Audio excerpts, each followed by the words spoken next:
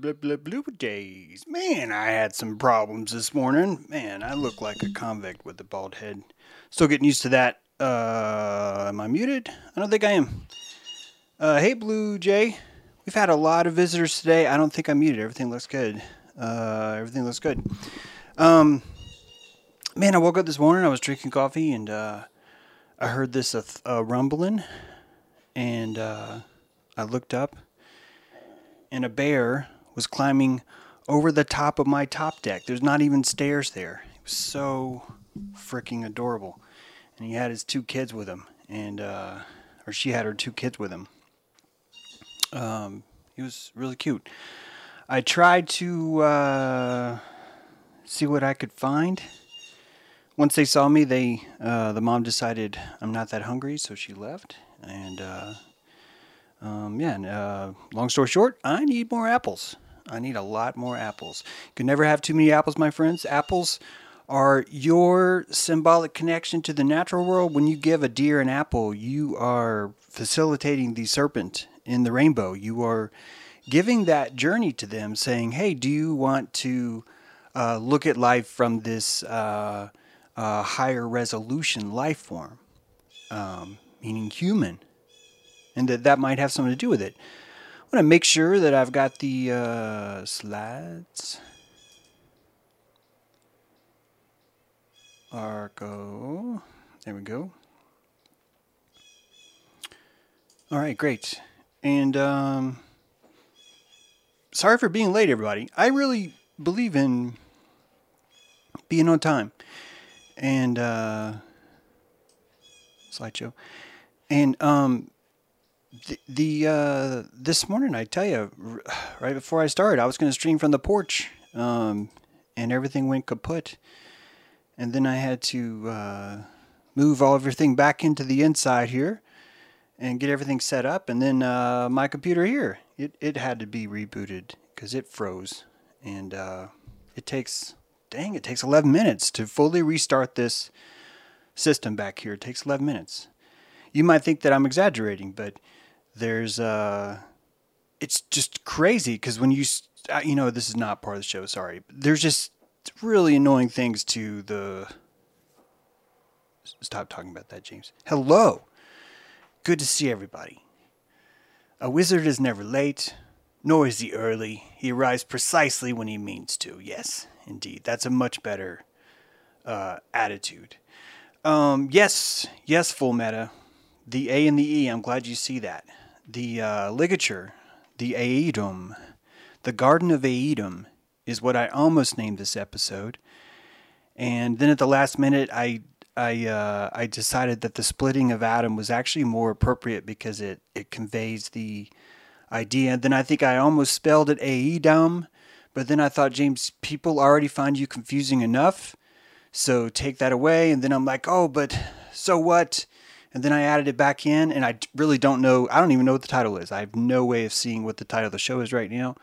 But and YouTube just told me I'm signed out, so I couldn't even look if I wanted to. But I'm just glad that the show's on, because I've been looking forward to bringing this stuff to you for a while now, and we should do it. I'm going to have to turn on the desktop audio, though. I'm pretty sure that one of these has sound. Actually, I don't think any of them has sound. The Son of Man. 10-day artificially supported blastoids are on your screen right now. A blastoid is a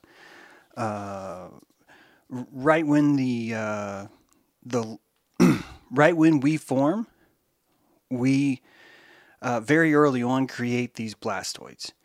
It's a supercell that is capable of doing and being all things. It is the Metatron before the coagula. It is the primal, the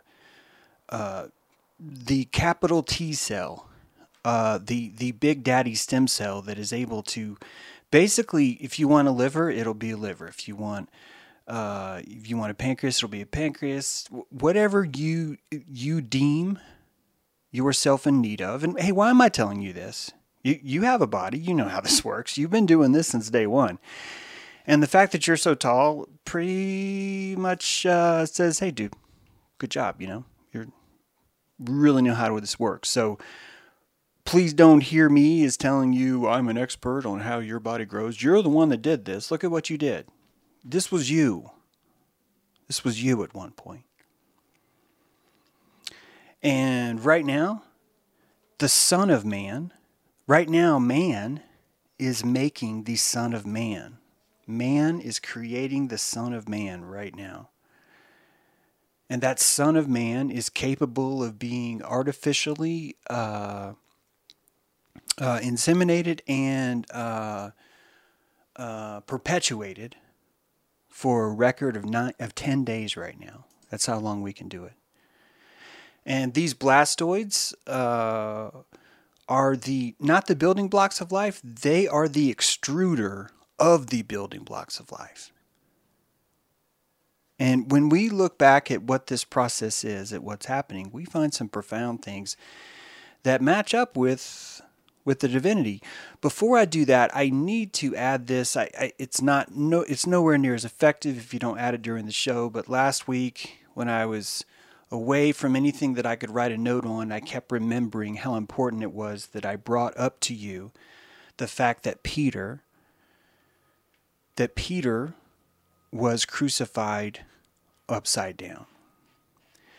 And I think it's so important that you hear that, because if you remember, the theme of last time's show was how do we get from 4,000 phalloci, a collection of 4,000 phalloces were found in a Roman orgy pit, and like 100 years later, you have this entire system built on piety, and the entire church is built on the rock of Peter.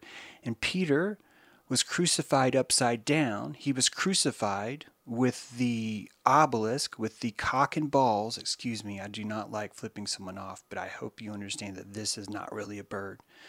That the cock and balls of St. Peter were still erect.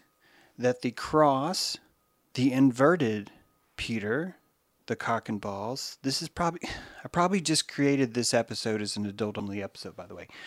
Last time is an adult-only episode.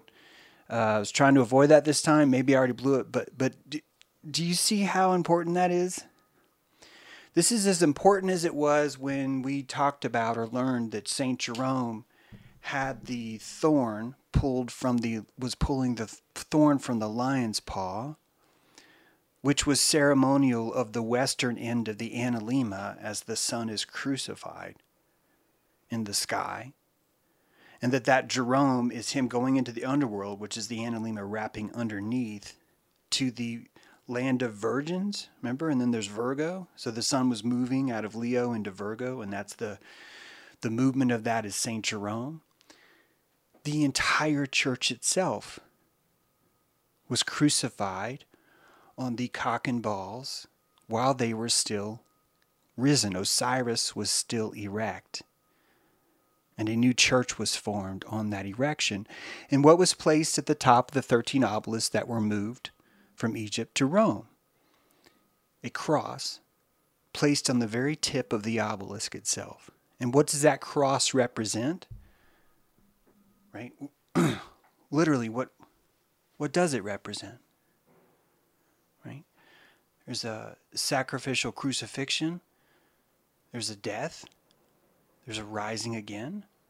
So that cross itself shows you the movement of the obelisk. The obelisk. Your CSF, what does your craniospinal fluid do?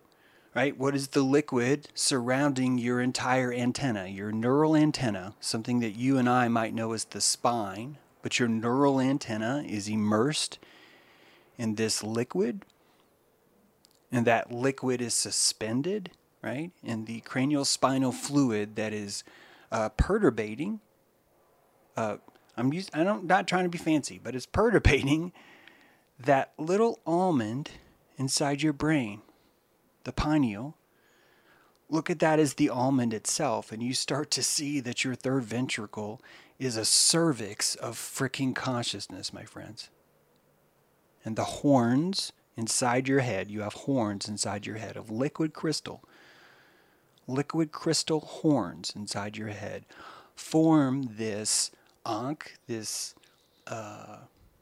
ovaric resonance chamber that allows the liquid to perturbate and vibrate that little clitoris, that little migdal called your pineal, your first eye. Your first eye. And it gives birth to the entirety, the entirety of freaking consciousness. That this world that you think's been painted for you, you painted with stunning detail. Stunning detail. That bear, when he saw me today handing him the apple, saw me as a living human tree with fruit. I am not a human that lives in a house. I am this locale that the bear feels safe bringing her cubs to because she knows she can partake of my fruit. The apple that comes from me, the bear doesn't actually need consciousness of my driver's license, my age, my sex, even the fact that I'm separate from the house. The bear doesn't need to know that. Just as the deer doesn't need to know that inside the car is a human operating it. It's all one thing. Why? Because consciousness is rendered on a different level. And that deer will choose to see the conglomerate of the cars. The bear chooses to see the conglomerate of my house, just as you choose to see your friends as the conglomerate of Jane or Bob or James, right? That there are other forms of higher resolution consciousness that would not see James but might actually see the lungs inside James as their own entity. And understand the prana economy of my root, of my Peter, as it's sacrificed upside down. How did we get from 4,000 phalluses in a Roman orgy pit to the Lord is my shepherd, I shall not want? How do we get from this to this? How? And more importantly, since Rome fell, what has been happening? What has been happening to man? Is he rising again? Is that what's happening now? The destruction of that which is around you is a sacrifice necessary for a resurrection. There would be no resurrection without it. Now, people have gotten so angry at my last couple of episodes. I've gotten some of the just disgusting replies from intelligent people that I know are wise. And they are so offended because the entire time inside the word resurrection is the word erection. And they were sold a bill of goods that this religion they would be buying was piety in a box. And therefore it becomes insulting that we are now degrading the resurrection into a resur and an erection and looking at the root of it all. And it's because you and I have been surrounded by people that have looked you straight in the eye and tried to tell you how crucially important it was that someone die on the cross for you because of how fucked up and broken you've been this entire time. And that is the training wheels of morality. That is what a feral man without the electricity to generate his own moral field would need to survive. And when you ask someone, well, how are you broken? Why is it that you're broken? You're telling me that you need to find someone to die for you because of how broken you are. You are looking at a beast of burden, a broken beast, in search of a master that can only be found inside their own heart. This is the root of what you and I might see the wallpaper of what we're calling Christianity right now. It is built on a facade of Satan evil And that my dad's a Luciferian, or that dude's a Luciferian, or there's a Luciferian agenda. That is the wallpaper on that. That is the paste used to conglomerate and hide the leash of being bound by the need to believe that you are broken. The broken man has the excuse every morning not to get up. The broken man has a universal law that will tell him when his infractions occur, giving him an absolution from infractions that were not consciously seen. It is a different way of living. It is a simplex way of navigating this world. And the people that live in that simplex mode are running the whole fucking thing. They have all the weapons. They have all the money. Thinking they have all the answers. And that they will be even more cleansed if they find you and your children and destroy the Luciferian inside them. And this is the entire religion of crusade by stainless steel, right? Crusade by iron, I should say. Crusade by metal. Anyway, big move from what we're getting ready to talk about, and I wish I would have gotten that in yet last week, but it's important. Well, it's already 11:30. Shuckling. Let's do some shuckling.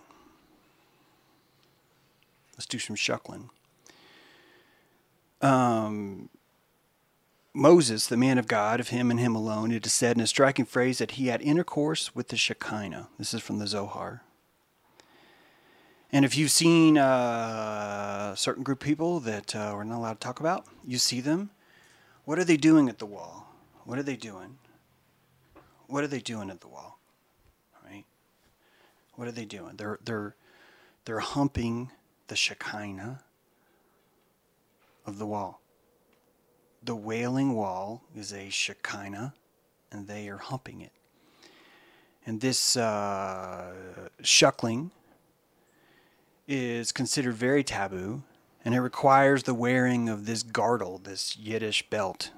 The Yiddish belt is placed around the waist to separate the dirty parts below from the clean parts above. Remember what I said about broken man? That a broken man needs a cone of dirtiness, right?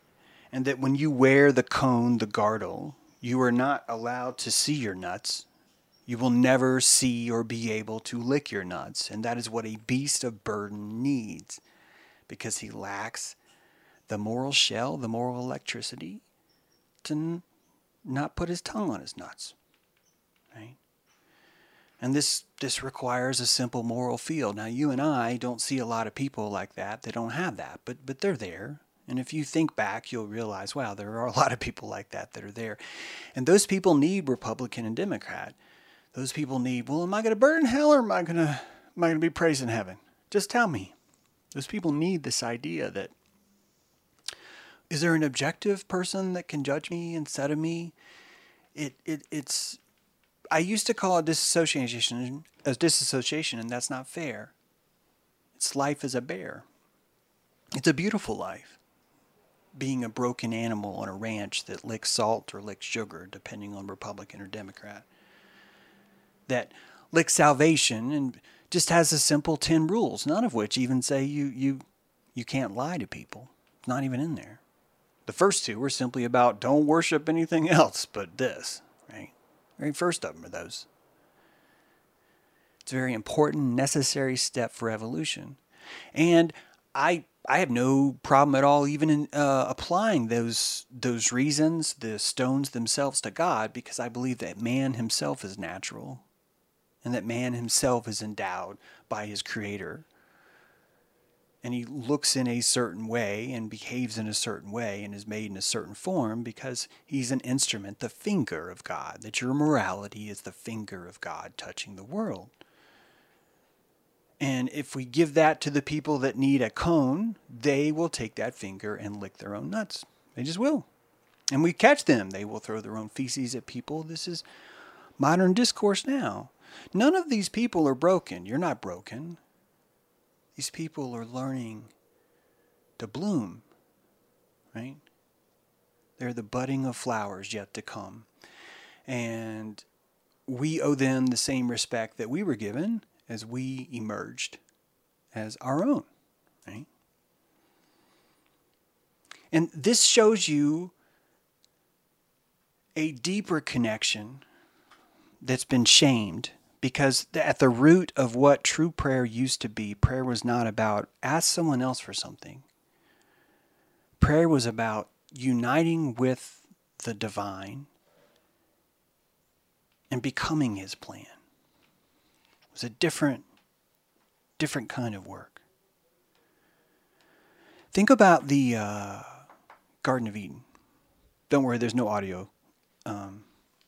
Think about the Garden of Eden. And that when you're born, this flaming sword is placed.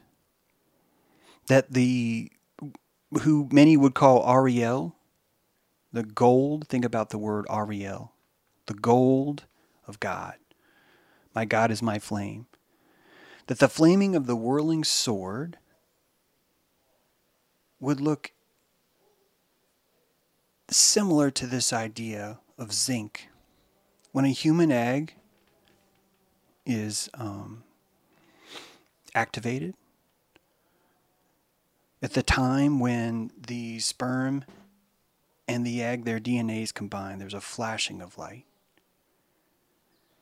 And here's the blastocyst, which ends up becoming a blastoid, as I showed you. And you see in this case that the light itself is actually showing you how well fertilized an egg is or is not. How well the creation, the Genesis, took place.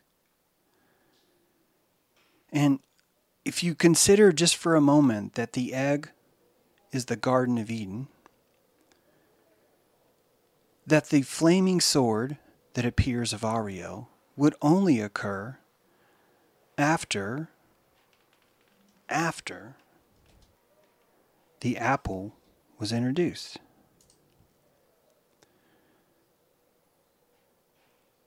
And as we talk about this idea, I want you to understand that before everyone shamed the idea of having any kind of remember, sex used to be a vital part of religion.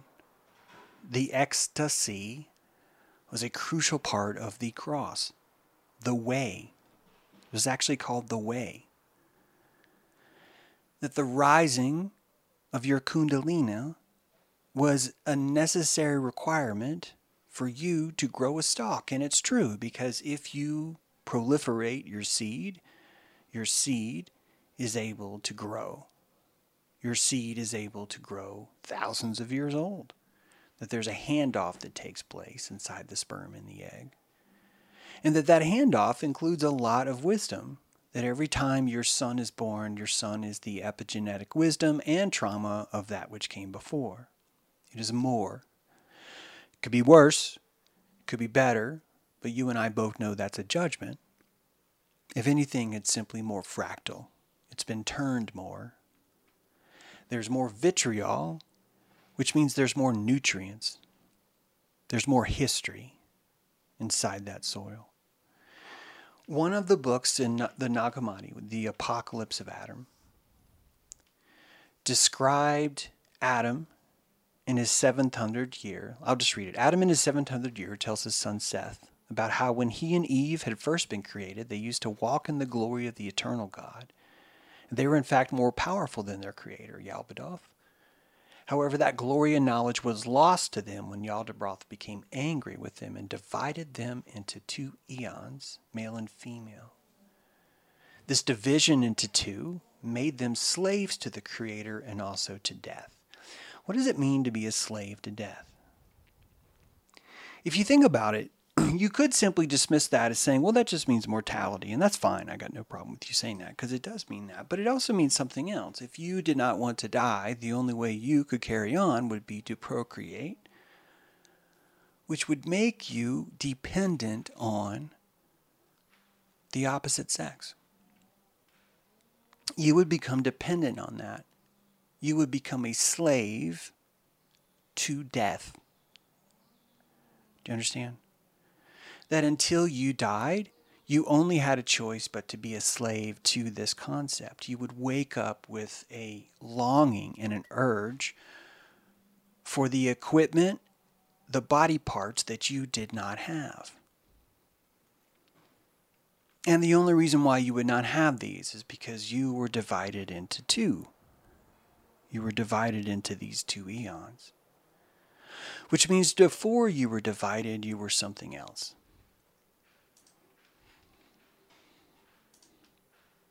What is the ovary anyway? Right? The ovary itself that gives forth this egg is attached to a tree of life that could not be understood from the baby. All the baby knows is that there is a tree of good and evil. Tree of knowledge, tree of life, right? Think of these as the tree of good and evil. It's these vessels that are inside the ovaries. And these vessels, think about it, they're giving all the nutrients, all the wisdom, all the desire, all the consciousness from somewhere else. From a place that the egg can never see comes this wisdom, comes this nurturing from this tree of something else. And what does this tree do but it sprouts fruit? It liberates the ovum. That the largest cell inside a woman's body, the largest cell, by far, are these apples, these forbidden fruit. And that forbidden fruit can grow ripe on the tree, and that forbidden fruit is inside of the Garden of Eden as long as no one partakes. Right? If you do not partake, you will be safe here in the Garden of Eden. What is a sperm but a serpent? And inside the serpent, right, and the sperm is white and the egg is red. And we've talked so many times, hopefully Autumn's listening because I know she noticed that, but so many times of the red and white, of Mixocoatl, of Atum in Egypt, of the even the red and white on the flag. The magic of the Falaho or the Faraho, is the uniting of red and white. Even the story of Adam and Eve itself is the taking of the red land and inserting the white inside. And deep down here we have this serpent and the eating of the apple. Watch what happens when the sperm accesses the jelly of the Garden of Eden.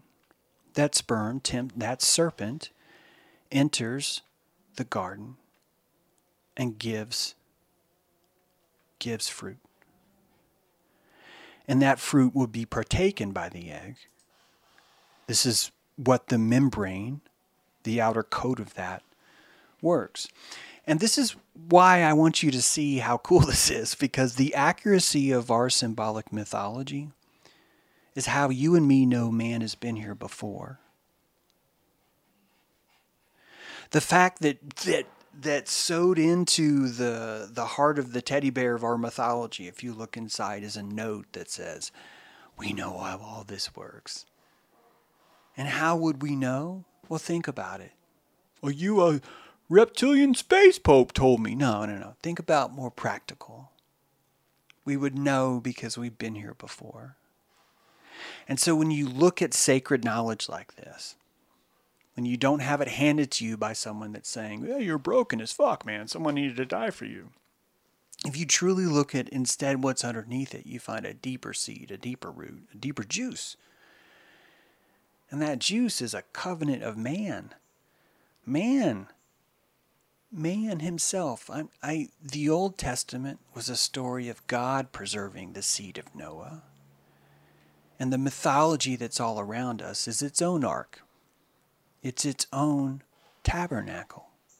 And when you go inside this truth and we see it through modern science, or what let's give science a break today so we can even talk about this. But if we see through the eyes of modern science, we see mythology. We see mythology.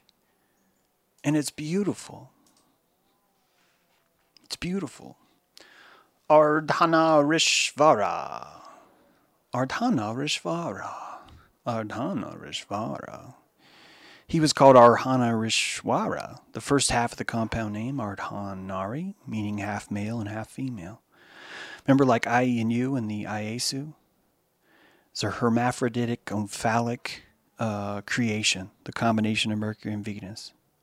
The second half of Ardhanarishvara's name, Aswara, means the ward, the guardian of the flesh.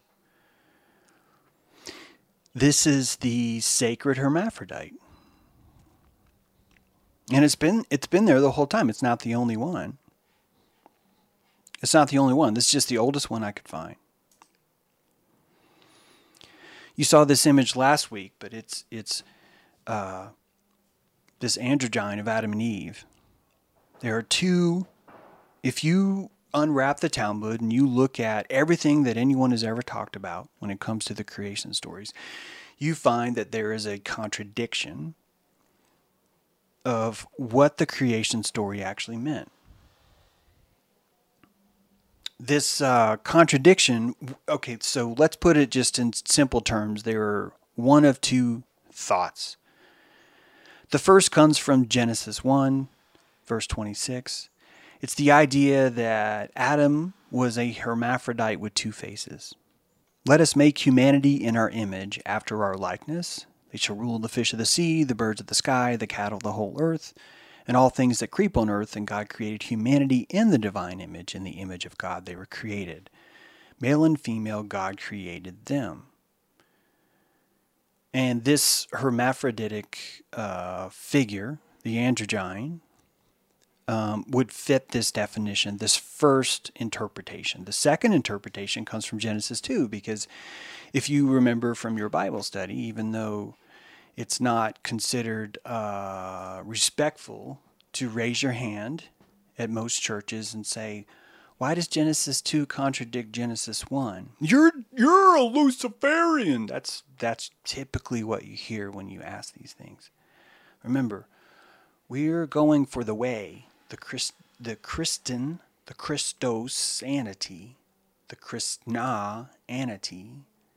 Below that, the balls of Christianity. That's what we're looking at today. That's weird, but that's what we're looking at today. The second interpretation comes from Genesis 2.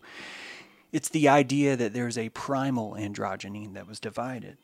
So the Lord God cast a deep sleep upon man, and while he slept, God took one of his ribs, right, and closed up the flesh at that spot. And the Lord fashioned the rib into a woman, and God brought her to the man. These are contradictions. Genesis 1, he made adamah, the AEdam. The AEdam was a hermaphroditic made at Genesis, right? Number 2 would be, he made a primal androgyny and split it into from Genesis 2. And I'm telling you that it's 3. I'm telling you that it's 3. That if God was to make you in his own image, God would need to be someone that could recreate himself. He would be self-recreating, self-reproductive. And the closest thing you and I could look at in nature to what would be self-reproductive would be a hermaphrodite. Oh my God, we're going to... Yeah, it's going to be a weird episode. But it would be the hermaphrodite. And that not only is there hermaphrodite, but Genesis 1 and Genesis 2 could both be correct with this option 3, because first he made the hermaphrodite. He made the AEdam. And then the AEdam was split. what you and I think split by the rib, but as we're about to see, may not necessarily mean rib. Psalm 139:5, you have formed me before and behind. Now, that you might think is a stretch, but when there's a lecture on this that I just couldn't get a decent clip of because it would take too long because the guy goes on and on and on about other stuff. But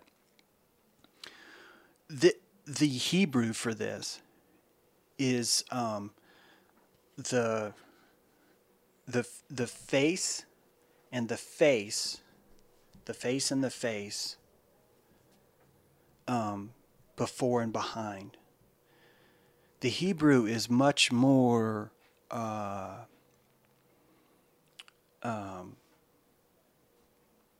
the physicality of these two things happening.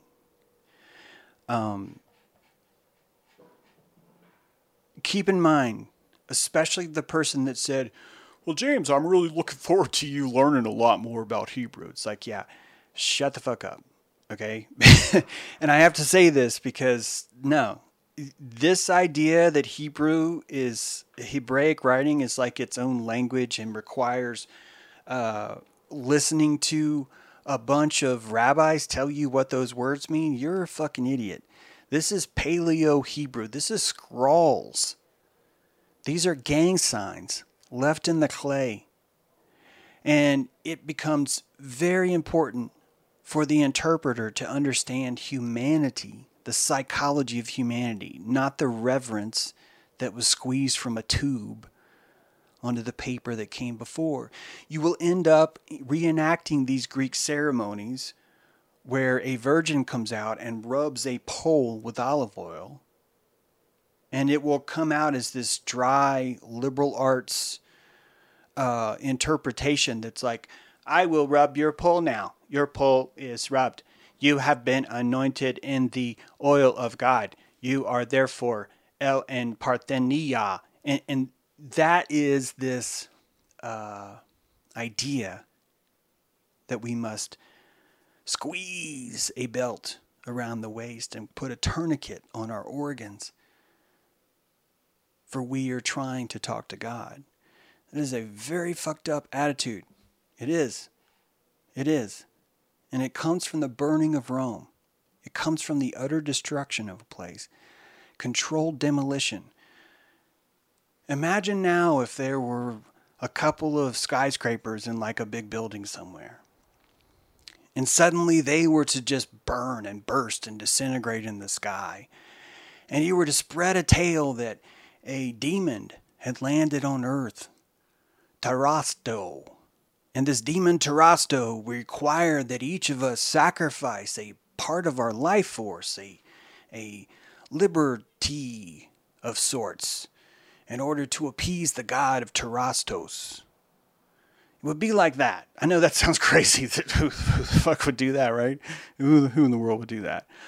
Maybe a better analogy is a secret demon that's found in the skin underneath it that no one can see except for one company that puts out a sacred test that you take. And if the sacred test is sent to a database that none of us have any access to, and it comes up a certain way, then you now are deemed possessed. Yeah, I know that's even crazier. No one would do that.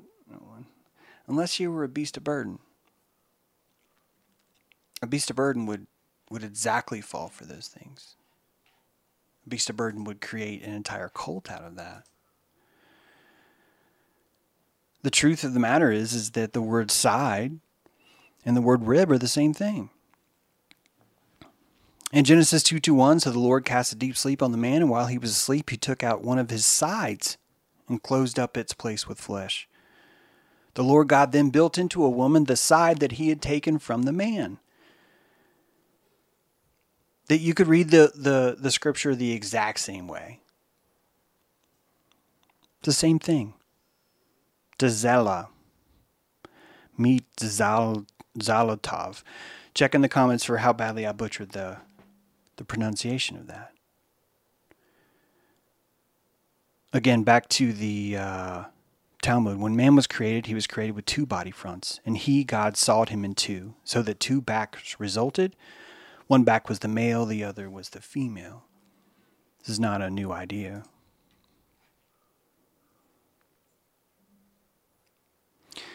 When it comes to sides, I want you to picture again this idea of the serpent and the egg. That the serpent is tempting the primordial adamah with fruit.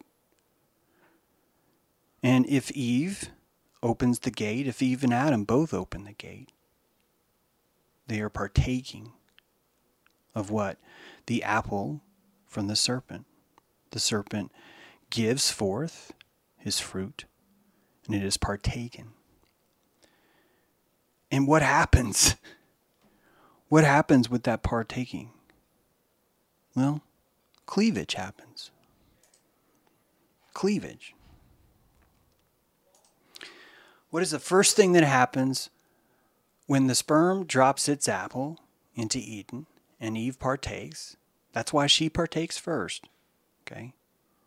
She partakes of the fruit that was brought inside. The very first thing that happens is cleavage. That single cell, about the size of a hair follicle, again, the largest cell in the female body, splits in two. First thing it does, it splits. It's salzes. It's called cleavage, right? It splits into these two halves. And then what happens? The cleavage converts into mitosis. That the process where cells split is the rib, the sacred story. It's been there the whole time.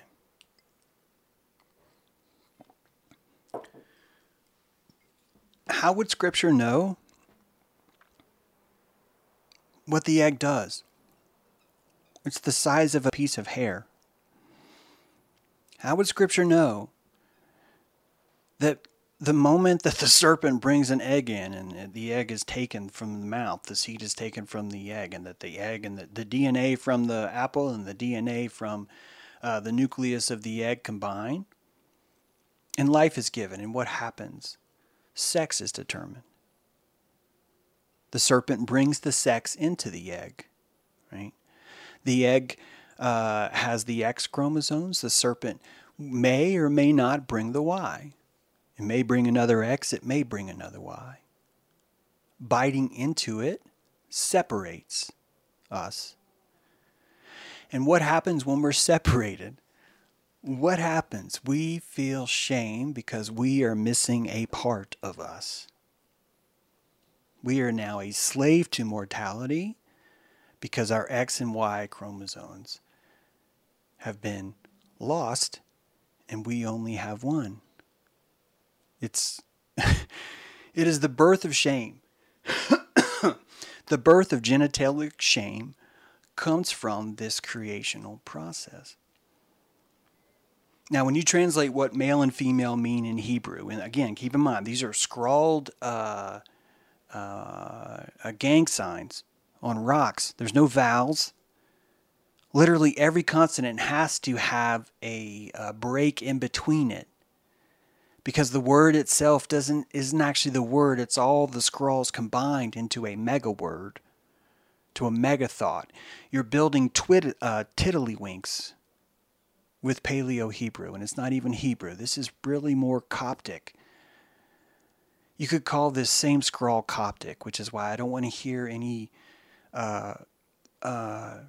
people tell me how much smarter they are about Hebrew. You don't need to know any of this to look at the gang signs on the wall.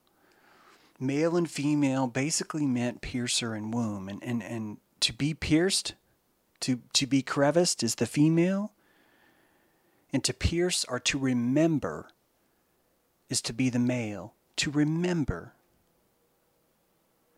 That the root of what male meant was member, to remember, to be able to store, to be able to write, to scrawl onto the womb.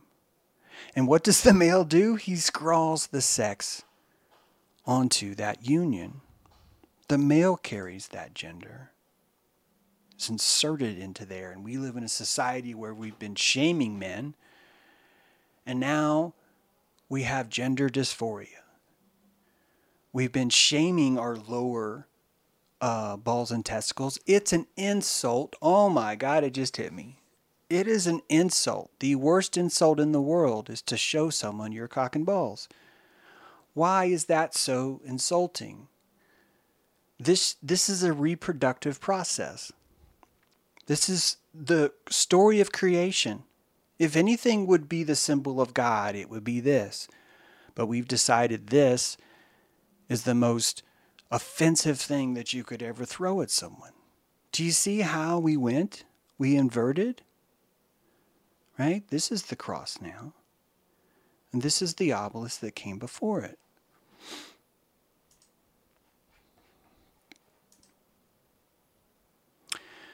Hypopolitus.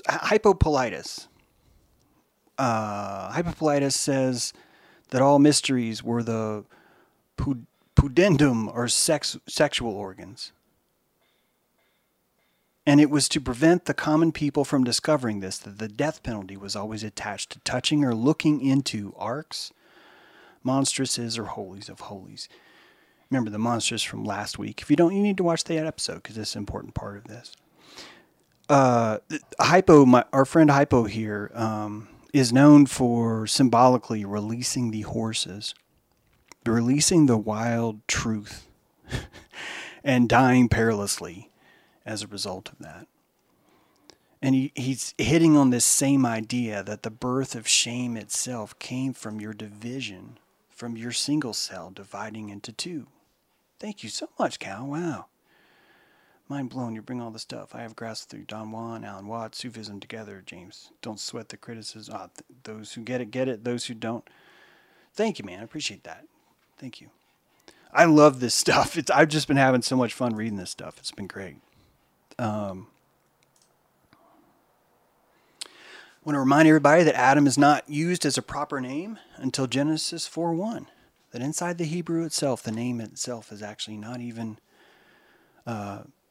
annotated as a proper name. It's a word, adamah, the red of the earth. The red of the earth is what adamah means. In a good part of the Old Testament, Eve is actually referred to as a he. Then the man said at last, here is one of my kind, bone take from my bone and flesh from my flesh. Woman is his name woman is her name because he was taken out of man. He. And even the scribes who aren't weird, like the traditional mechanical Bible, and you can put the mechanical quotes in here. If you look up mechanical Bible, you're going to freaking love that thing. It's just fascinating to look at the scrawls without the interpretation of a bunch of people going, oh, you're a Luciferian, and oh, you're a Luciferian too, and oh, you're another Luciferian. You can get past all that and just look at the actual scrolls themselves and why people are calling themselves God-loving, and never looking at this is just fucking beyond me, especially if they believe that this is God. It's just amazing. But that even those dudes are telling you, look, literally translate he will be called out woman. Either the he is an error and should be she, or the text originally read, which would then be he called out her title woman. So this is not a single occurrence. It's not. And if you want to check this for yourself, you can translate Hebrew to English and it'll show you. The man said, this is Genesis 3:12, by the way, totally different example. The man said, the woman you put here with me, she gave me some fruit from the tree and I ate it. That's what you and I think it says. You and I think it says that she gave me some fruit from the tree and I ate it. Why? Because a Luciferian fearing scribe was like, oh, I found a mistake and I want to make sure that God knows that, so I'm going to change all the scripture. And that happens over and over again. The Bible that you're looking at now is a conglomerated 9/11 commission called the Council of Trent, right? And that wasn't even the only council. Like the Septuagint. What is that? The Septuagint. It's a 72 9/11 commission with 72 members that decided we're all going to decide what the story was. It's literally what happened. Literally. But the King James Bible, it's like, yeah, I know. You need those crutches right now. But you can look this up in yourself. It's fascinating. And I didn't believe it. I was like, no, this is some weird liberal person claiming this stuff. And it's actually right there.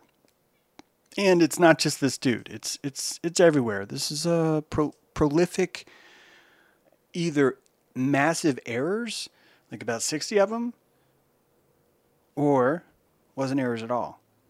That they're telling you something deeper. Why? Because there's code. The typology is strong in this book, which is why we love the book so much. Love this mystery. The mystery itself is God. We think the solving of it is God. It's not. No, it's the foreplay. God is the foreplay, not the ejaculation. You know, many of us have this extra rib. I wanted this to be back in our talk on the giants, but it was kind of like, where do I put this exactly? But there's a cervical rib. It's a neck rib. And we consider this a defect, but if you actually look at why anyone else has a cervical rib, namely reptiles, you find the reason why they had this cervical rib is because they were supporting more weight. More weight. Right? Your longer-necked lizards could not function without a cervical rib. And so, if you consider that maybe there is the Elohim, the ones that we are made in the image of, maybe they would be this two-headed, hermaphroditic figure, and that keep in mind that the heaviest part of your body when it comes to supporting it, believe it or not, is your head. And believe it or not, the shape of your skull is an important part of your run.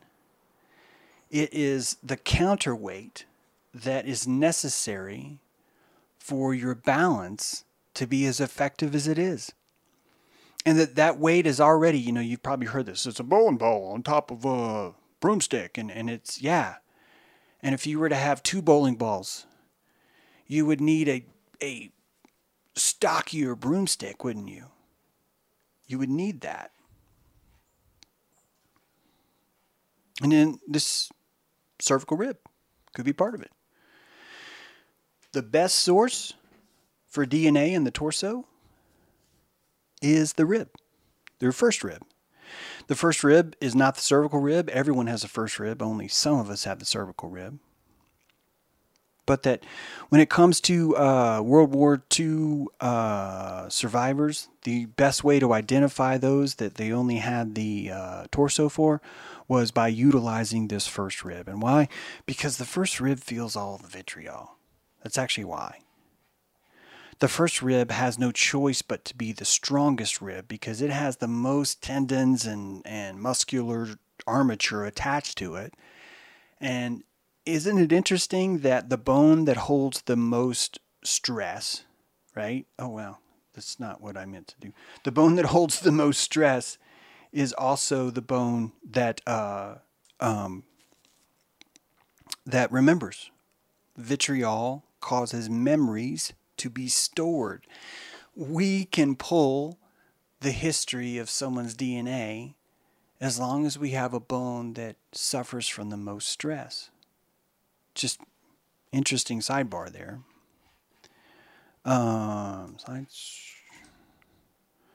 Remember this guy, the Ardhanarishvara.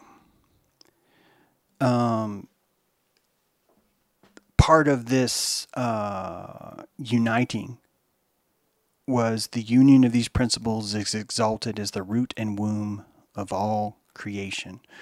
This figure was this AEdam figure, this primordial figure that gave life to all of the things, and it did that through self-replication, through itself, not through others. More weirdness, Genesis 24:16. Rebecca, referred to as a young boy. Referred to as the boy. Lots of these strange things.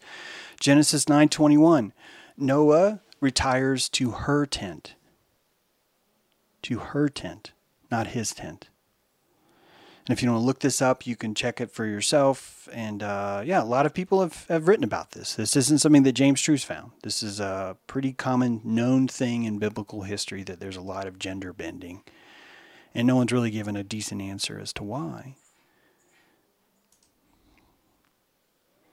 This is James True's work. This is why this episode took so long. I didn't believe these people. I thought this is a secret, this isn't right. And I literally went through the Mechanical Bible and I found these 21 verses that have this anomaly of his tent versus her tent. And some of you might argue, yeah, but James, the female was the tribal leader, so it would be her tent a lot. And that's part of why I kept looking, because I was like, yeah, I bet I'm going to find that all these are related to, like, if someone is married, then it's her tent, and if someone's single, it's not. And no, it's just not the case. It's just not. It's just not. In the third column, you see, third column gives you what was actually said. In the fourth column, I tell you what the Hebrew gender actually is. Right? It took a while because I still just couldn't believe it. It's just fascinating. And this is why Paleo Hebrew is so beautiful, because it really is scrawls. There's no vowels. There's no smited, smiting, smitopher, smitophicals. There's none of that stuff. It's just the concept. There's no hypotheticals in Hebrew scrolls. Every single thing is a physicality. And that physicality you would only be able to understand by understanding the psychology, not the literature, but the psychology. This is why I brought up the horns last time. Thorns? Why would the ark need to be made out of acacia wood? Because acacia wood had thorns. Why were thorns considered holy? Because when you slept at night with your family, primitive Paleo-Hebrewic times, surrounding yourself in a thorn bush gave you protection. It gave you this sense of royalty. You would thrive inside these thorns. The crown of thorns, which you've been told is a device of torture, is the very birth of the idea of crown itself. What is the Burger King crown but a bunch of thorns? Every single crown you've ever seen. The word crown comes from the root. In Hebrew, in this Paleo-Hebrewic language, the root crown comes from the same root as thorn, same root as horn. This is why the horns, think about it in Paleo-Hebrewic times. Not only do you have the safety and the sanctity of a thorn bush, but when you look out at the stags, when you look at the elk, when you look at the deer, when you look at all the animals that have antlers or horns, you see the same idea. The 12-point buck, right, is the king because he has more horn, thorn, corn, crown. He has more of those things. Just fascinating. And there's no hypotheticals. It's all rooted in something in earth. And you can think about that. Hint the seraphim. Why is there such a fascination with the snake? Because it's literally part of their life. Part of an important concept. They're watching the snake regenerate. They're watching the snake carry venom and medicine. This is something that okay, so on the left, you're seeing an illustration of the anatomy of a hermaphrodite. If you didn't know this, between the two stones, you would find what we'll just call it a vagina. And it just kind of makes me think about Ganesh, that the reason why the Ganesh is celebrated as such a creatrix is not only does the Ganesh have horns, which are a male only, antlers, a male, wait a minute, do elephants have horns or antlers? I think it's horn. Someone correct me though, prove my lips, I'm pretty sure it's horn. That the male here, Ganesh, is also the female. That even the shape of the elephant itself is what I'm saying. The trunk, the horns, and the mouth underneath the trunk has this idea, has this hermaphroditic theme to it. And, a lot of the Indian Vedic history, I guess, or Hinduic history has the multiple arms, the two sets of arms. And that could really be hearkening back to this primal state of neither male nor female, but the AEdam, right? The combination of these things, the ligature of Adam and Eve, is closer than we think. When you talk about the chicken and the egg, which one comes first? Even when you look at the blastoids, these 10-day-old T cells, T-cellic type life givers, none of that's possible without having a man first or a female first, right? So even as we try and perfect our idea of creating life, all we're really learning how to do is inseminate it. Inseminating life is not the same as creating it. And one of the biggest problems that evolutional theory, this happenstance idea, has is that at no point can it explain how you actually have that first semination. That first semination would be impossible without the adult, which I've tried to insert the idea into your mind that Adamah was spawned into this world. Spawned. Much like a video game. When you start the video game, there's already a townsman there waiting for you to tell you that you need more gold before you can buy this sword. And then you have to go snap the necks off of scorpions in the woods for a while. That all the scorpions and the townspeople, those are spawned. And it's really important because you really can understand just how primal you are to this universe. Remember, you're in charge of your own morality now, which means that you don't need the objective universe to be created first and then you placed here. When you have that idea of you're a Luciferian, you really are creating this outward rightness that you were brought before for a brief blip in time and then you participate in. And you don't actually know that's how it works. None of us have any idea that that's how it works. People used to laugh at me when I would say as a young child, I don't know if you guys were here before I got here. And I don't know if you will be here when I go. I just don't know. I have no way of verifying that. I'm not saying means you're not real. I'm saying that I don't know if you will be able to exist. The joke was I was worried about you because when I die, all of you disappear. And I like you people.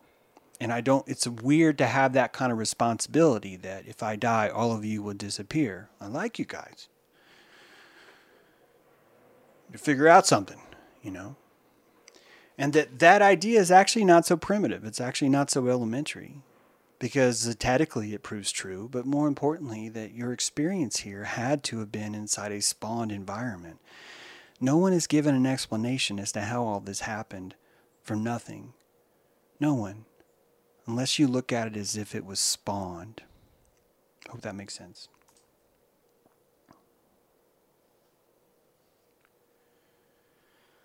We have someone not trying to discount. Let's see. Oh, well, that's right. Yeah, if there's people having issues with this, just remember, I get it, man. I get it. People have a lot of issues with this. Anytime you just want to worship the history of the Bible, meaning look at it to give it any kind of thought at all, you have this Puranic effort of people to, don't you fucking touch that. Don't mess with that. And they think they're being reverent. They think that they're showing reverence by insisting that no one ever encounter it. And it's gross. It's the drying of the Shekinah, the drying of the, it dries up. It dries up because you place this reverent sheet around it. And then the people that place the sheets, they're the ones that are in there getting the Shekinah now because they've insisted that no one else can touch it. And they have this feeling of more holiness because they're pointing at everyone else that's a Luciferian or everyone else that's missing it. These aren't my thoughts. There's a book you're about to see in a slide coming up that's going to tell you just one. But guys, this is the Zohar. This is the Talmud. This is the Apocalypse of Adam. This is the Apocrypha. This is this is a lot of Vedic stuff. This is a lot of Hindu stuff. This is a lot of however you want to look at it. You're not going to be able to squirm out of the fact that you were disagreeing with multi-millions of people and telling them all that they're wrong, which I don't see why you need to be wrong or right. I think part of worship is just having an open dance with Creator. Why do you think the Hindu has so many figures of God? It's because what's the best way that you are going to dance with Shekinah? What's the best way? And are you going to be dry and like, I am dancing with God now. I feel so godlike because I am, a Luciferian. Or are you going to fucking get down? The Soul Train, right? Soul Train is how you worship. You don't do it with this piety. Everyone knows you fart. Stop trying to pretend you don't. Don't, Even the conversation about what the gender of God would be gets really pissed off. And if I try and tell you that the El in Elohim was a divorced God, that he rejected his wife, Asherah, and that this rejection of Asherah became necessary for Yahweh to become as popular as he did. That your deity in war had to have a connotation, a style, a fashion to it. And during war you would want to accent the masculine. And as Yahweh declared war, and you can read the Old Testament, 35 deities were smitten in some way, or defeated in some way, or overturned in some way by Yahweh. And that battle against those forces would do nothing but masculinate the divine figurehead. The Shekinah would dry up. The Asherah, the grove, would be chopped down. And the pole would be christened on the top with this divine ejaculate, this idea that now this holiness comes from a very central force, the force of Peter, imprisoned inside this chamber of piety. And it worked. It worked. But this multi-figured God, Prajapati in Hindu culture, you can see how this is the same as Priapus. That the name of Priapus itself came from Prajapati. Well, wait a minute, James. That means that the Roman god Priapus, that you're not going to show pictures of because of how dirty it was and it got an adult flag last time, actually got their religion from the east. Yeah. Yeah, that's what I'm saying. And that's why Krishna and Christ have so many things in common. Why they have the same name, right? Why they had 17 facts that occurred to each of them, almost exactly duplicate. And that doesn't take away from your Christ.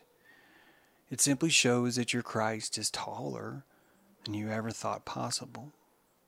And that's what makes people nervous. They get really upset about that. They want to start over at 1 AD. Think about Elijah. Elihu Yah. Remember the who, he, about God? So there's that who right there. My God, Eli. He, which is who, is she, which is Yah. My God, he is she. Allah, Eli, who, Yah.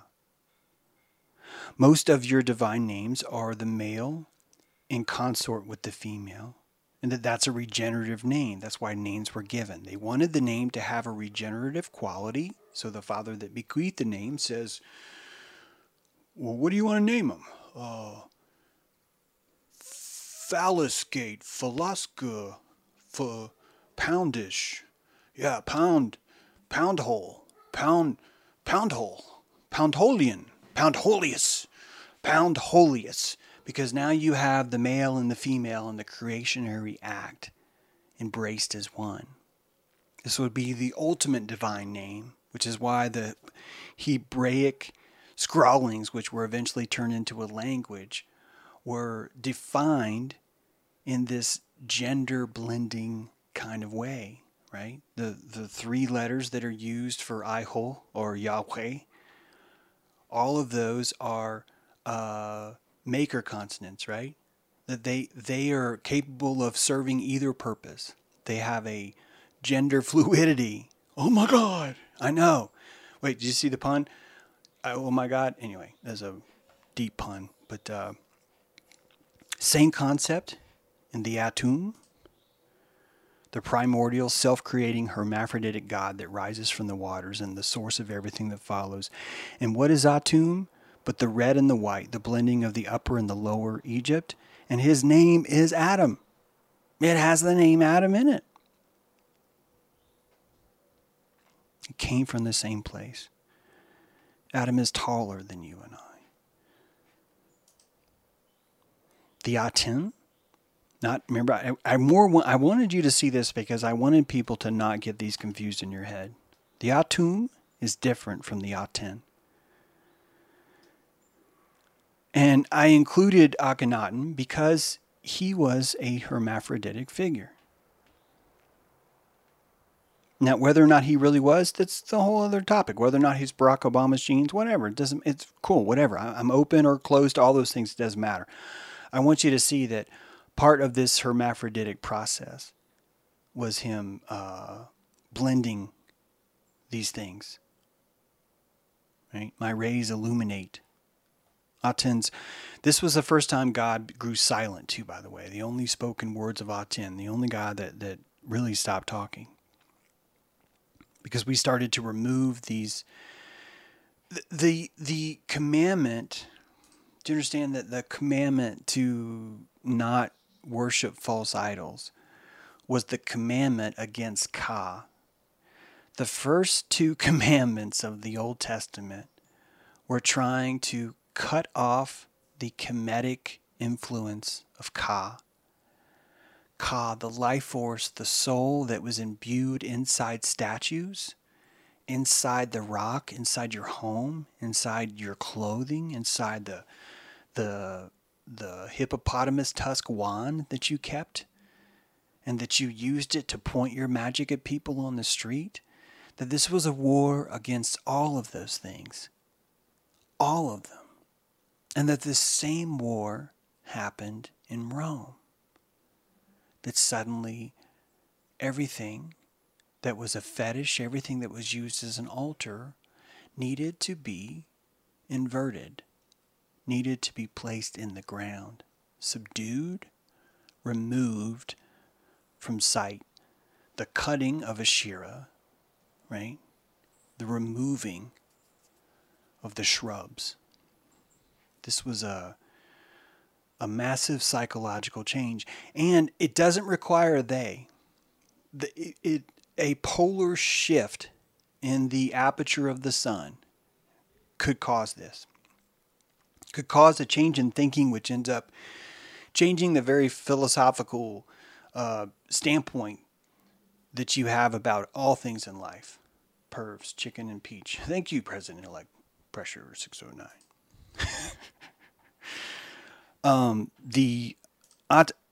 This is the book that some of you might really enjoy. Some of you will get really, really mad. It's called The Name, A History of the Dual-Gendered Hebrew Name from God by Mark Samuth. Great book. The book of Ezekiel, if read in English, in no way seems to hint at the dual-gender secret of the name, but reading Ezekiel in Hebrew is another matter altogether. In Hebrew, one immediately notices a persistent conflation of grammatical gender, persistent and overwhelming. Everywhere one looks in Ezekiel, masculine nouns are modified by feminine adjectives, and feminine nouns are modified by masculine adjectives. The phenomenon is so pervasive in Hebrew that a prominent mid-20th century Bible scholar went so far as to suggest that the prophet Ezekiel must have suffered from gender confusion. Some Muslims believe Ezekiel to be mysterious figure Dhul Kifl, who appears in the Surah of the Quran is described as a righteous man and counted amongst Allah's prophets, meaning the double one. These are not tribal errors, right? This is real stuff. And you'll notice that most of the reason why the Apocrypha is removed from you is because it's pointing to more details that simply just make this too confusing to have a destruction of all idolic worship. We have to kill the Ka. The Ka, the reason why you build these elaborate tombs is to hold the Ka, because if you do not have a physical space to hold the Ka dries up. The Shekinah dries up. This was a blatant war against the essence of plasma in this world. And look at Einstein saying there's no ether. We are barely even touching the surface of this electric universe. And it's only through technology that enough of us become comfortable enough with electricity that we're not ripping each other's guts out because someone made a light bulb one day. Right? This takes time for us to accept, which is why people freak out so much when you start talking about this stuff. Right? But it's a great book. Seek not out things that are too hard for thee. Neither search the things that are above thy strength, but what is commanded thee. Think thereupon with reverence, for it is not needed for thee to see. This is right out of the King James Bible. And that is the burdened man. The beast of burden is looking for a scripture to tell me, seek not out things that are too hard for thee. Neither search the things that are above thy strength, but what is commanded thee, think thereupon with reverence, for it is not needed for thee to see. And that is the crutches. That is the, my dad's a Luciferian. That's that kind of thinking. And it takes a while for this kind of flower to grow, for it to bud, for this kind of consciousness to bloom. No, but if you can go back, David, you can read it. It's right there, buddy. Just hit pause. Aphrodite. Herma of Aphroditus was a male form of Aphrodite.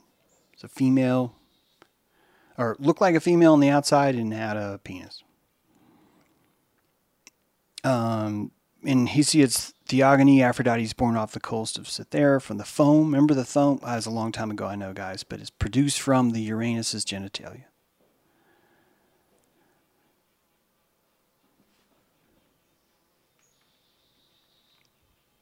There's also a statue of Venus in Cyprus that's bearded, shaped and dressed like a woman, with scepter and male genitals, and they conceive her as both male and female.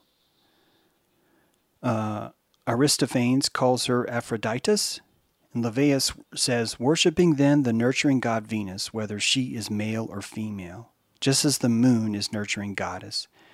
And as Atheus Philochorus too states that she is the moon and that men sacrifice to her in women's dress, women and men's, because she is held to be both male and female. Great book, The Rise, Decline, and Fall of the Roman Empire. Cannot recommend it enough. It's free on Google Books. You can read it for free. And if you want to get mad at me, this is one of those texts that I use. Just a fascinating, really enjoyed this read. This guy was prolific in 1920s or so. And I tell you, I think that he has some insight into things because it was prior to academia just slaughtering us with the politically correct bullshit. Keep in mind that most of the treasures that we found from Egypt were curated by us. And that we're looking at a lot of things that are like, oh, look, another Egyptian papyrus with a dude stroking his penis. Yeah, I don't know if the last time I tried to bring these to the museum, they were kind of like, hey, can you ixnay the penis? And even that creates this kind of filtering, right? Where you start to notice that people aren't actually respecting what they found. They're changing it. This is the King James Version, fixed all those gender problems. That we end up erasing a lot of our history because we don't like what it says. The ancient Hebrews worshipped at one time or another a great many different gods. In fact, the learned Encyclopedia Biblica and Bishop Colenso tells us that Hebrews shipped precisely the gods of the people among them who dwelt. Yet their scripture had been edited so as to make it appear that from Genesis on they worshipped only two forms of deity. One called the Elohim, a band of gods like those of Greeks and Romans, and a special tribe god, or Baal, called Iho, or Aho, Yahweh, whose name was too holy to permit of its being pronounced aloud. In fact, it was death to do so, hence the term Adonai. Encourage you guys, if you want to pause to read this, these other two paragraphs and check out that book. Really a great book. And it will bring you closer to your religion, unless you need something more spoon-fed, you know. What if God had boobs and balls? Just a guy with coochie and boobs. They'll get their way home. Yeah, yeah. What if God had boobs and balls? Just a slob like coos and balls. I was going to, this is your bong ripping song, Tony. What if God had boobs and balls? I was going to take this song a little bit more, but I honestly forgot about that. Yeah, oh, you're welcome, Green Mountain Grill. You're welcome. You're welcome. Yeah, let's do it again. What if God had boobs and balls? Oh, well, I'm glad I cracked myself up. Jeremiah 1:1. The word of the Lord came to me. What do you see, Jeremiah? I see the branch of an almond tree, I replied. This comes back into this almond tree stuff, right? Which we talked about a couple of episodes ago, that the almond tree is basically the phallus. And that the phallus had to be incorporated in religion in some way, so it was basically described, the almond tree, the tree itself, the budding tree itself is the phallus. The almond is the clitoris. And that this symbol of the almond tree was like a really perfectly communicative way of embracing these two ideas. And you can see in Jeremiah 1:11. Fitting, too, that all those are ones. But moreover, the word of the Lord came unto me, saying, Jeremiah, what seest thou? And I said, I see a rod of an almond tree. That all of this sexuality has been here the whole time, and it's nothing to be ashamed of. Do you know why you feel shame because of it? Do you know why? Because your egg separated. Yeah. When your dad gave his apple to Eve, your mom, to her egg, that the first thing you did in your life is you separated. You're like, oh my God. There's that pun again, but oh my God. And you split. And you split again. And you split again. You split again. You split again. You split again. And the entire time you think, I have to survive. I must split. And every time you split, you go through this trauma of reminding yourself, but I was whole. I was whole. And so every single time that your cells split in mitosis, every single time you grow, you are living a traumatic memory of your genesis. Of your genesis. That before that time inside Eden, you were among the tree of life. That there was an immortality that came with that.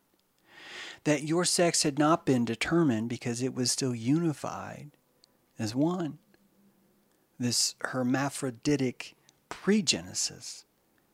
That's what causes you to cover your genitals when you're naked.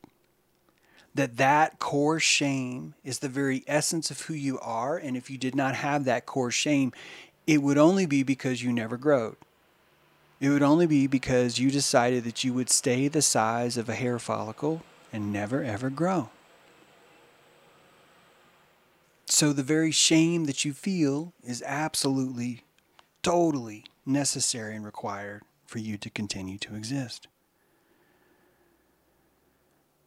In figure 16 here, you're going to see this is a drawing of a a mosaic. And it's a dual-gendered Apollo. This is not the only one. Apollo was seen a lot of ways like this. This was inside that Richard Payne Knight book that we talked about last time, The Worship of Priapus. And you can see here that Adam has this, could even be that Adam's got some boobs there. And he's got some junk, and it probably fits in with that hermaphroditic figure. There's actually a lot of sculpture that has that hermaphroditic figure. I want to remind everybody that Yahweh's pronoun is that. I am that which I am. Right? It doesn't say I am he which am, or I am she which am. He simply says I am that which am. This dude, Guillaume Postel, the God of Israel was understand of priest to be a singular dual-gendered deity. Based on his own vision, these works brought Postel in conflict with the Inquisition.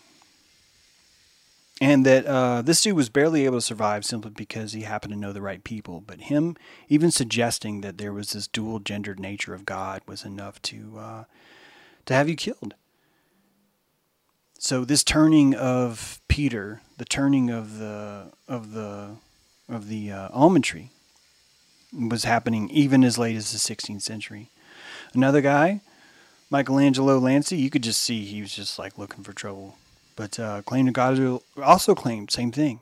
That from doing his reading, from what he insisted, it looked to him that this was a dual-gendered God.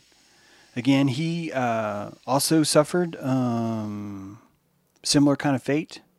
Lost all of his offices for suggesting such terrible, terrible things.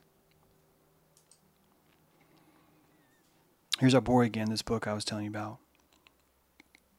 So much goodness in this book. And I don't think that you should believe every passage. You're looking at a guy that was trying to interpret Egyptian hieroglyphs before the Rosetta Stone? Maybe? I cannot remember when the Rosetta Stone... I think the Rosetta Stone was found in the 40s. Let me just look that up, because that's easy. Rosetta Stone was found in... Shit, it's not going to tell me. It wants me to buy software. Yeah, oh, no. It was discovered in 1799. It's way off. Okay. So James did have this with the Rosetta Stone. Still, the point is I'm trying to make is that I'm not trying to say that everything he's saying here is right. I'm telling you that this is a guy that's giving you the goods, and he's not cleansing it at all. And he's telling you over and over again that these gods have been scoured with a scouring pad, and that all of these sexual references were kept but also removed at the same time. That the truth had to remain in the room. It's the only way that you could even move this religion. But that it had to be hidden in a very special way. Really great book. Again, free on Google Books. And there's that Elohim. According to James Hannay, Elohim comes from El, the male, O, the female, and the I am, the plural. To pluralize the male and the female. Keep in mind that the early form of prayer, the original form of prayer, was not about asking for things. It was about finding unification. That is our job, to unify. The Zohar radically reimagined the very purpose of prayer. When Jews stand erect to pray the standing prayer, they stand in Amidah. It's the pose of the Oscars, by the way. If you look at the Oscars, that Oscar dude is Amidah, and that's why he doesn't have junk. In that moment, when we rise in the presence of the supernal king, male unites with female. Prayer in its deepest sense is neither praise nor petition, but the mystery of unification through mystery of worship, and the mystery of two names merging into one. I love this. Neither praise nor petition. The purpose of prayer was not to praise or to petition, but to unify the male and the female. This is the All-Mother and the All-Father. If you look in Kabbalistic sense, the All-Father, the All-Mother, and their unification. The unification of the All-Mother, All-Father. The Elohim, right? Elohim, right? That's This would be how you would pull power. You would unify. You'd meditate. You'd unify. Alchemical concept of rebus here is very strong. The unification of these two things, of these two genders, right? In the Zohar, another quote, just as she is called by the name of the male, so he too is called by her name. The rebus from Latin res spina, meaning dual or double matter. The end product of the alchemical magnum opus or great work. The end product of the great work is this unification. And isn't it interesting, but if you read this more, it says the sun and moon correspond to the male and female halves, just as the red king and the white king are similar associated, guys. It's so obvious. And right now we have 10-day artificial insemination. And we are using alchemy to unify, to rebus who we are, to bring us back to the garden, to reunify with our missing face. This is a concept in Jungian psychology, right? The animus and the anime, that a man would have an animus, and the female would have an anime. I'm sorry, the man would have the anima. Anima is the female counterpart of your shadow, your ka. The feminine part of, anima is the female. Okay, so I am a man, so my ka would be my anima. A female is a woman, so her ka would be animus. Now, Jung doesn't call it ka, but think about what Egypt means. Why would you spend so many calories making these little servant dolls, making furniture, putting boats in these things? Because you needed your soul to have this ka. In the world, when you return back to your dreams, think how much more powerful your belief would be in your crystal ship. Say you're in a dream and you were sailing across the river Styx and you want a sturdy boat. And that you knew in your life that you spent sweat, that you burned salt, that you evaporated red blood cells to create a boat. That now your ka, your spiritual self, has a stronger boat in the dream world, because in this physical world, with the short time that you had while you were here, you built yourself a vessel. If you think about the technology of belief, I really highly recommend you guys buy my book, Technology of Belief, because I put a lot of thought in this. But if you really think about the technology of belief, then in this other world, this dream state, especially if you had full recall of your waking state, but vice versa. What is vice versa? In your dream state, can you remember what you were doing while you were quote, quote, conscious? Because if you can, then you would be able to draw great power from your prolification in this world. And that really is the essence of what Ka is. The Egyptian Book of the Dead, right? If you remember what the concept is basically the Egyptian Book of the Dead is a get out of jail free card. It is you reminding your spirit you're giving your Ka a written permission slip, insisting that your heart was worthy. It's a letter to Anubis in a language that's built in a technology of belief that was forged while you were alive in this world. It's a very special kind of magic. Think about dream and death as the same states, right? That's why it's westing. You're not dead, you're westing.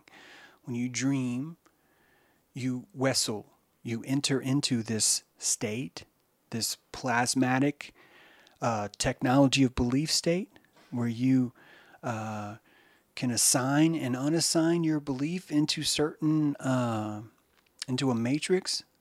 And this is why the Ka was so important. It's crucial. Crucial. The very Don Juan is very Egyptian. If you notice that or not, but I'm just now noticing that.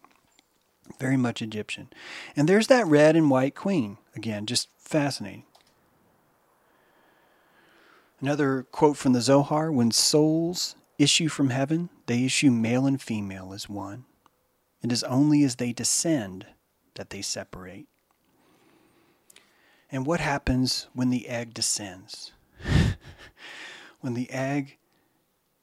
Eve accepts the apple, cleavage begins, and the egg trundles down into the soft embrace onto the uterine wall, right? The placenta starts to form its moss-like handprint, and you begin to be fed. Why? Because you keep separating and separating and separating and separating and separating. The whole time you're like, I'm feeling separate.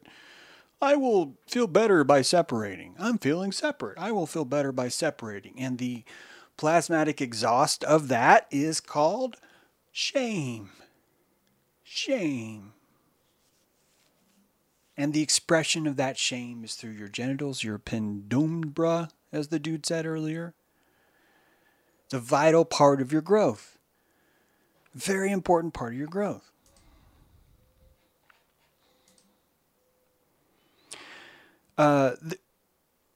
The Oscar, this is a good example of this pose, the AEdam pose. I forgot I haven't even had this in here.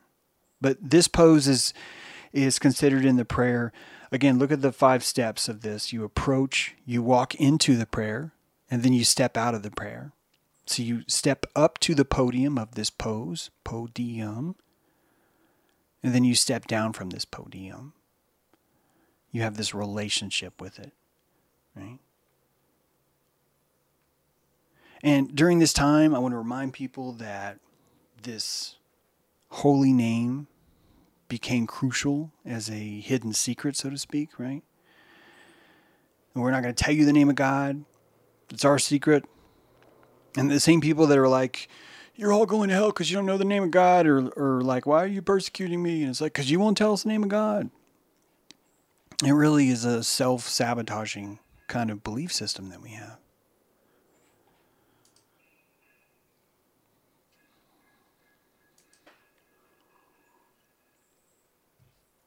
On the side of Atum's throne,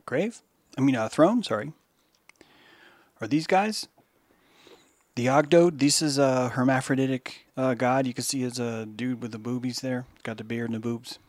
What if God had boobs and balls? This was a pretty common idea.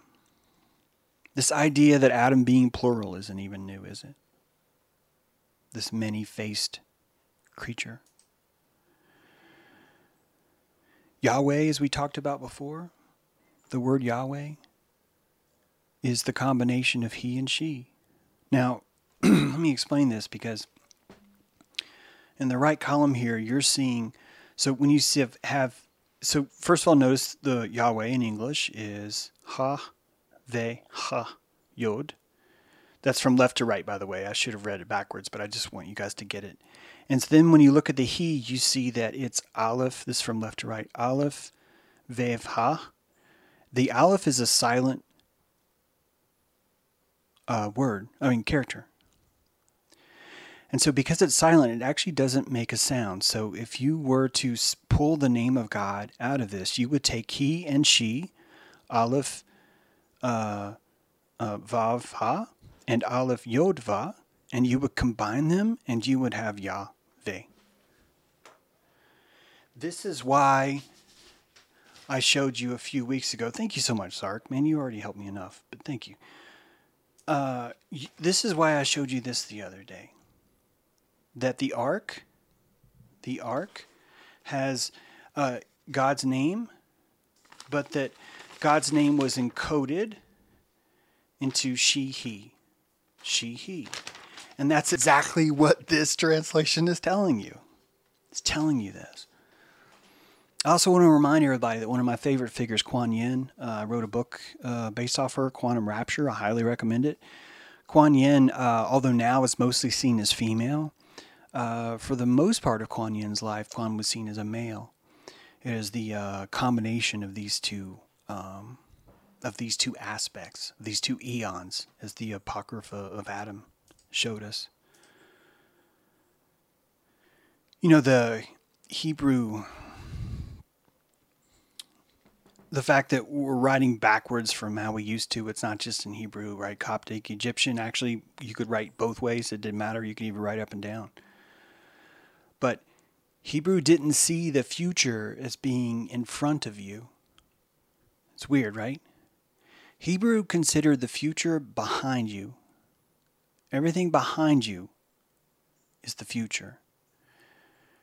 Everything ahead of you is the past. It's totally backwards, right? Like, it sounds totally backwards, and it's important. It's actually not if you consider sailing. When you're sailing, you're kind of doing the same thing. You're in the back of the vessel. You're being moved from a different force.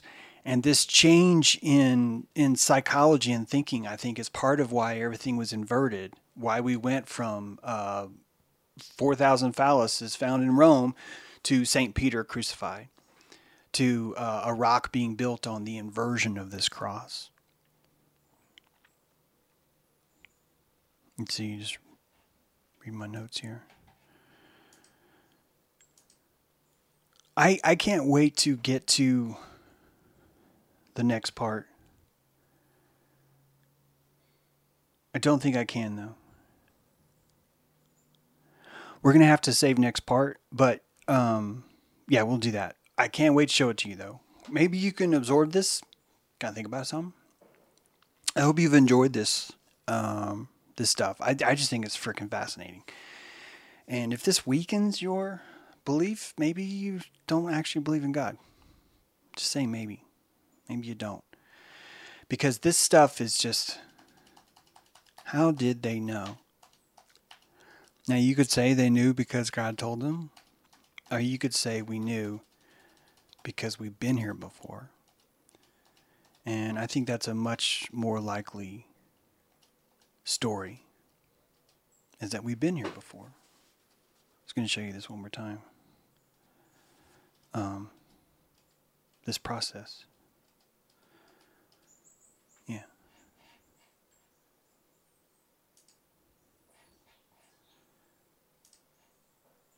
Tempted by the serpent. And adamah decides to listen, to take the serpent's fruit. And the taking of this fruit places you on this tree of mortality. Just beautiful story. And it puts a whole new perspective on what the serpent actually is, right? And what actually is happening. Thank you, Liberty Vibrant. Hope you guys enjoyed that. Yeah, we'll let you guys absorb this. And maybe we'll pick this up tomorrow. It's going to depend on my schedule. I've been thinking about changing to Tuesday, Thursday instead of the schedule now. But we'll save that talk for another time.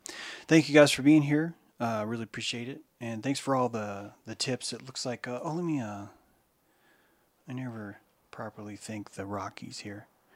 Thank you, Graham. Yeah, Graham's my book there. And thanks for the tip, too. Wow, that's a big one. Thank you, Graham. Oh, my goodness, Graham. It's very generous. Thank you so much, guys.